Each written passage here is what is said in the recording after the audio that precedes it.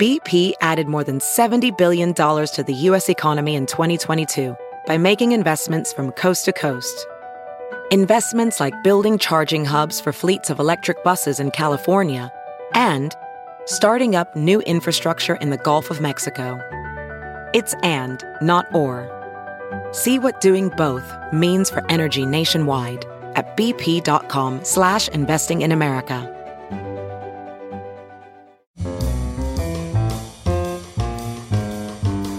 This is Merriam-Webster's Word of the Day for Monday, November 17th.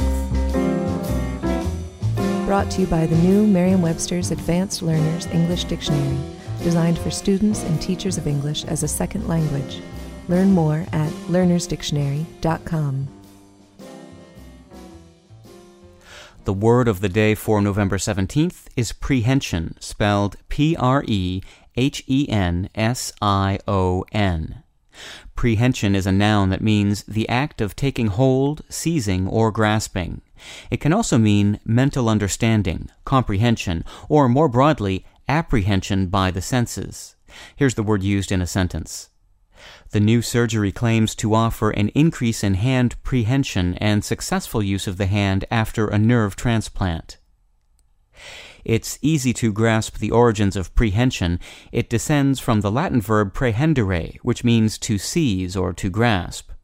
Other descendants of prehendere in English include apprehend, comprehend, meaning to grasp the nature or significance of, prehensile, which means adapted for seizing or grasping, prison, reprise, and reprisal.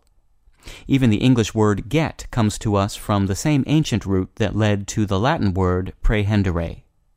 I'm Peter Sokolowski, and this was your Word of the Day for Monday, November 17th.